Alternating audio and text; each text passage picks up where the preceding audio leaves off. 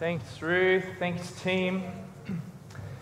Well, it was when about my son Micah, our son Micah, was about 4 or 5 years old. He was obsessed by football. He's still obsessed by football, and I don't know where he gets that from. It must be his mum, I'm sure. But it was a particular weekend at the end of a particular round of football, and one of his uncles asked him, "How is the football going, Micah?" And Micah said at the age of 4, "Well, the West Coast Eagles are having a sensational season." And everyone in the room just kind of laughed. It was hilarious, these words coming out of this little boy. And I'm sure if you're a parent, along with me, you can probably think of other examples of some of the funniest moments in parenting when our small little kids pull out some pretty big words and maybe some grown-up words. And even the funniest parts of this are quite often when they actually make sense, when they've actually used them properly, and they actually in context and it works, and you kind of go, where on earth did they learn that from? I've got no idea. But it's actually quite funny. You have had an adult said that the Eagles are having a sensational year, it wouldn't have been that funny, wouldn't it? It was just because it was coming out of the mouth of a 4-year-old. Now, with 171 odd thousand words in the English language and another 47,000 odd that we don't even use anymore, there are probably many words that even adults, even you and I, don't actually know. These words are probably many. They're probably often quite large, quite long words for whatever reason. Maybe they're harder to say, maybe they don't quite roll off the tongue, maybe they're harder to remember. But there's many reasons why we would use a big word, isn't there? Do you want to learn a few big words this morning? Sure. Okay, well, you're going to. So, because I've practiced these very carefully, all right? So, we do use big words for many reasons. Sometimes we use big words to make ourselves sound smarter. Do you know what that's called? It's called grandiloquence. Grandiloquence is when we use words to help make ourselves sound smarter. Can everyone say that with me? Grandiloquence. Very well done. Now you can tuck that away and use that sometime, maybe to make yourself sound smarter. Sometimes we use big words to maybe answer a question without really answering the question. I'm sure you can think of maybe some TV interviews or radio interviews with politicians that might go something like this. This is called circumlocution. Do you know that one? Circumlocution. Everyone can say that with me. Circumlocution. Very well done. Sometimes we use big words to hide something or to confuse people. This is called obfuscation. Is that confusing? Very good, very good. And sometimes, maybe you're this person. Maybe you already know all these words.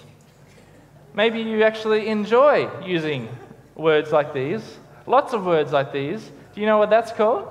That's called sesquipedalian loquaciousness. Honestly, that's the term for it. I did practice that many times this week. Sesquipedalian loquaciousness. Loquaciousness means using lots of words. You know, you're talking a lot. Sesquipedalian, kind of humorously, comes from the Latin meaning 1.5 feet long. So, sesquipedalian loquaciousness basically means using a whole lot of 1.5 feet long words. Very good. Well, there's another reason why we use lots of big words, or sometimes we use big words, or even weighty kind of words, and that is because quite often they're more precise, aren't they? They're more nuanced, perhaps, or more specific to a particular circumstance or a particular meaning, and so sometimes there's simply no other word for it than to use a big word. And the Bible actually has a lot of big words in it, and big terms, big ideas, these kind of weighty words. And when the Bible uses these long words, it's not circumlocution or obfuscation or sesquipedalian loquaciousness or whatever it is. The Bible uses these long words because they actually mean something. They have an incredible meaning, and there is no real other term to use to get that meaning out of it. And so I don't know about you, but sometimes when I'm reading the Bible, I am tempted just to gloss over words, maybe to breeze past these words.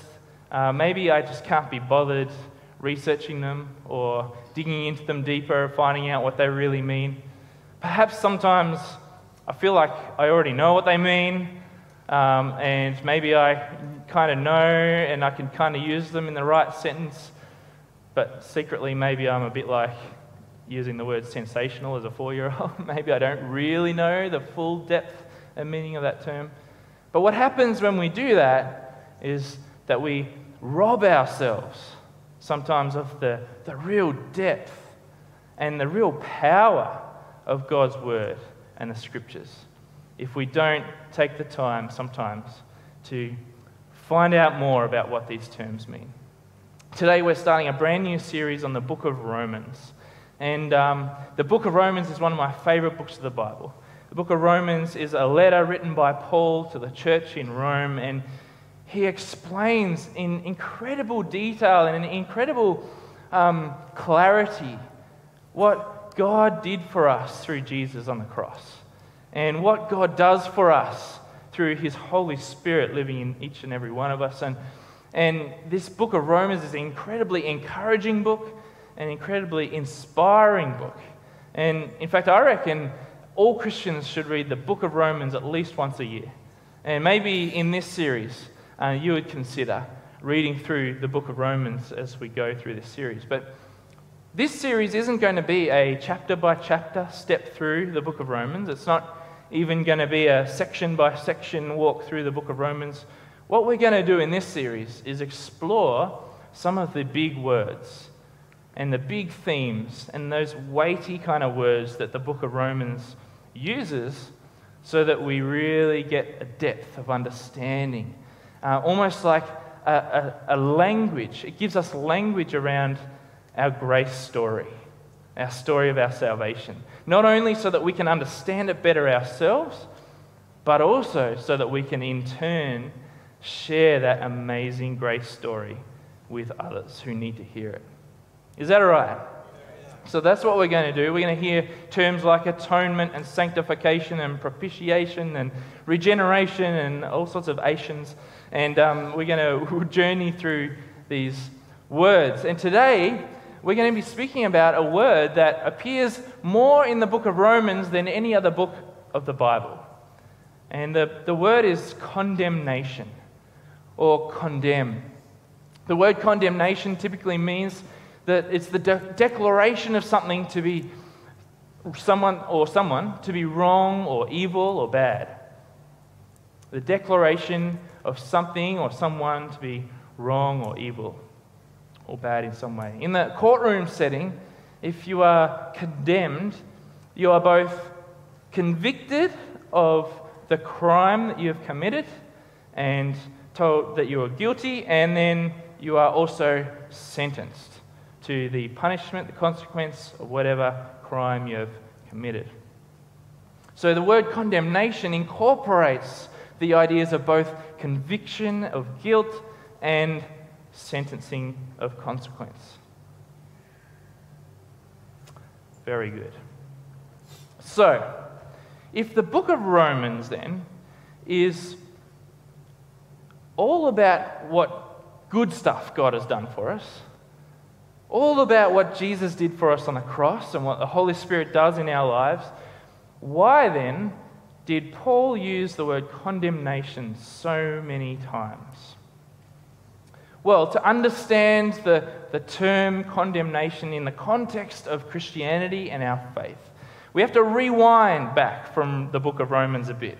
We have to rewind past Acts, past the Gospels, past the minor prophets, the major prophets, the wisdom literature, right to the start of the Bible, to Genesis chapter 1. And of course, God in Genesis chapter 1 creates the universe, doesn't he? And everything in it with what? What does God use? His words. That is the power of God, that he has created everything just with his words. That is incredible, wouldn't you say? Amazing power of our God. And he creates everything and it's good, and he creates men and women and they're very good, and he is so just pleased with how everything has been made and everything works together in perfect harmony, that he takes the seventh day off and he has a rest and he celebrates. He sits on the couch and he turns the footy on and he falls asleep somewhere in the second quarter. He takes it. That's what I'll be doing today anyway. But God, he rested on the seventh day. And Adam and Eve were in this perfect union, perfect garden, this environment which was just perfect. And what's more, they were in the presence of God constantly. They were walking around, living, talking, breathing with the Creator, God. But God had one rule for this garden, didn't he? He had one rule. Just don't touch or eat from that one tree that's in the middle of the garden, the tree of the knowledge of good and evil. Just don't go there. Don't go there and you'll be fine. If you do that, you will die. God lays out the law and he tells us the consequence of breaking that law. And of course, it doesn't seem too much longer, and we don't really know how much longer, but it doesn't seem too long before Adam and Eve are tempted by that one tree. Out of the millions of other possibilities, that one tree is too tempting, and they go and they grab a piece of fruit and they take a big old bite. It's at this point in the story where I often stop and I think, Adam and Eve, man, I hope that piece of fruit was tasty. That piece of fruit must have been the best piece of fruit you've ever tasted. Please tell me it was awesome. Please tell me at least you ate all of it. Because look at the consequences of eating that one piece of fruit. Boy, it must have been good. I hope it was worth it, Adam and Eve. Dearie me. And of course, God catches them, doesn't he? Red-handed, and he calls them convicted and guilty, and he sentences them to the appropriate consequence of breaking that crime. They are condemned. Now, was Adam and Eve's crime to eat a piece of fruit? Was that their crime? Well, probably not really. I mean, I'm sure we can all go home today. If we get a fruit salad for lunch, we can be pretty confident that none of that fruit is going to be damaging to our souls or our eternities. It's not the fruit. It wasn't the fruit. You see, God had wanted so desperately to stay in the presence of the people that he created and had them live in his presence for all of eternity, that he said, just don't touch that one tree. Don't touch that tree. Not being a killjoy, but because he knew that the consequences of that was death. And the consequences of death meant separation from him. And that was the last thing that he wanted for the loved people that he had created. You see, Adam and Eve's real crime was to decide for themselves that it was up to them to choose what was good and evil, and not to trust in what God said was good and evil. That is what sin is. Sin is when we choose for ourselves what is good and what is evil, as opposed to trusting in what God says is what is true, what is good, what is evil. And so the problem with that is that God's standard is so high. God's standard is perfection, is beyond perfection, is beyond whatever we could even understand as perfection. And our standard is just compared to God's, it's way, way, way down here. And so if we take it upon ourselves to choose what is good and what is not good, our standard is always going to be down here. And therefore, we can never match God's standard and therefore never be able to spend eternity or any time in His presence. God knew this, and so He said, don't touch the fruit of that tree, but they did it anyway. The fact is, though, that it wasn't just Adam and Eve, was it? Each and every one of us regularly walk up to that tree, take a piece of fruit, and take a big old bite. Whenever we decide for ourselves that it's our decision what good is and what evil is, and we don't trust what God has said. And the book of Romans, which we're talking about today and in this series, Paul describes it like this. He says, "For all have sinned, every one of us, and we've fallen short of God's glorious standard." We've fallen short of glorious standard. We are all condemned. All of us. Every time we take a piece of that fruit, we have to bear the same consequences as Adam and Eve did. Fast forward in our biblical story a fair bit, and we get to the story of Moses. Moses and the Israelites. And God wants to create a new nation of these people. A nation that will be set apart, will be made holy, will be made different compared to the nations around.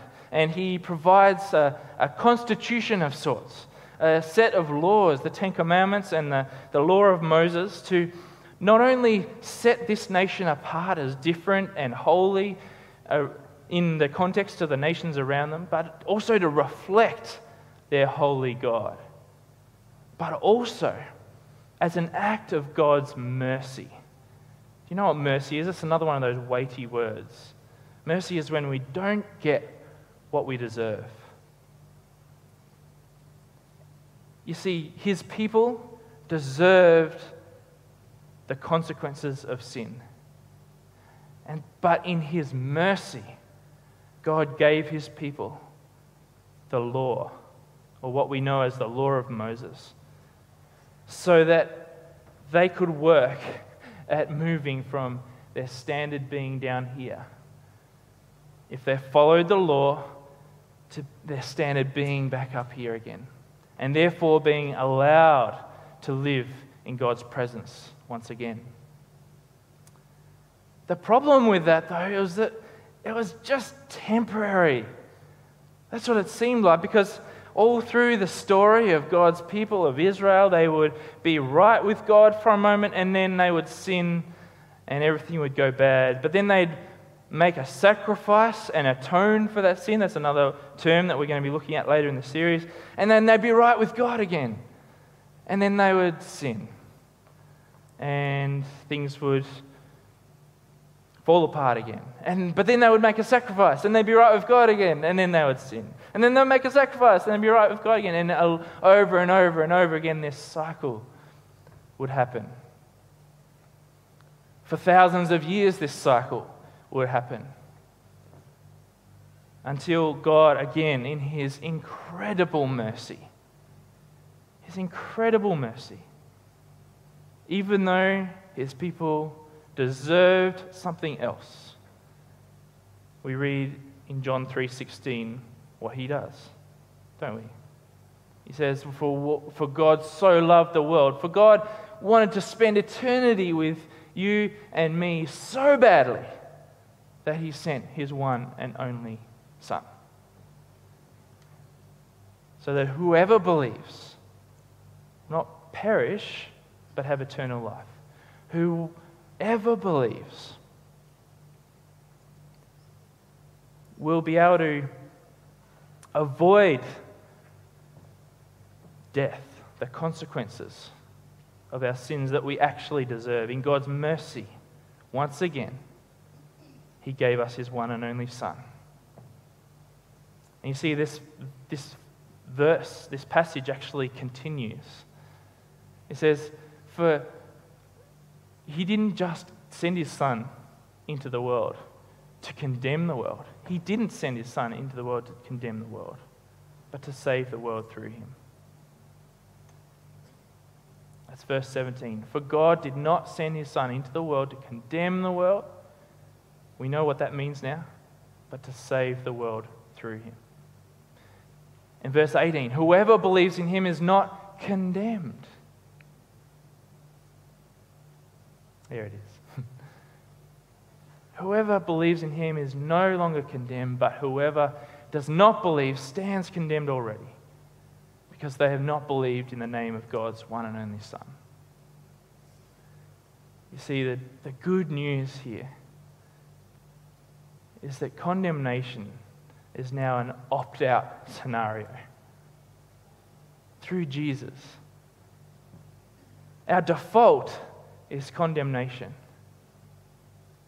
because each and every one of us regularly eats from that tree. And yet, because of Jesus, we have the choice to opt out of that and into life. Isn't that amazing? Isn't that incredible, what Jesus has done for us? And so the book of Romans, Paul is teaching us about this, reminding us about this when he uses this term in chapter 8. And these kind of famous verses, I suppose, chapter 8, verses 1 to 2, where he says, therefore, there is now no condemnation for those who are in Christ Jesus. Because through Christ Jesus, the law of the Spirit who gives life has set you free from the law of sin and death. You see, Paul explains why there is no condemnation for those who are in Christ Jesus. I invite the band to come up now. He explains why this is the case. And here it is. It's because when we accept Jesus into our lives, when we accept Jesus and ask Him to come in and live inside of us and to take over the decisions of our lives, He implants a piece of Himself in us. The Holy Spirit comes and lives inside of us. And the Holy Spirit, He brings so many incredible things to our lives. So many incredible things to our lives. But one of the most important things that He does for each and every one of us is that He automatically lifts our standard from down here all the way back to up here again.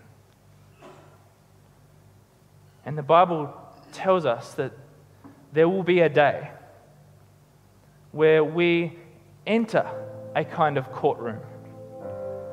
And there'll be a judge, God. And on this day, God will judge each and every one of us.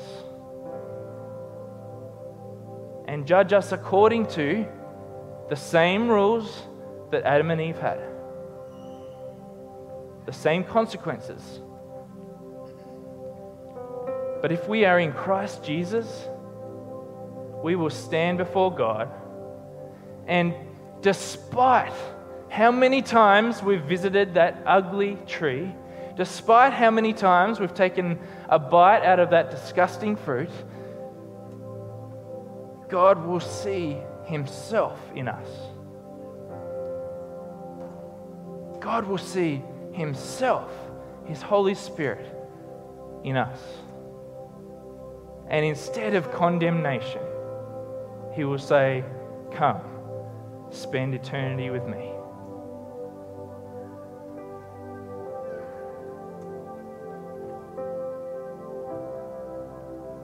Isn't that sensational? Isn't that amazing? That is God's incredible mercy.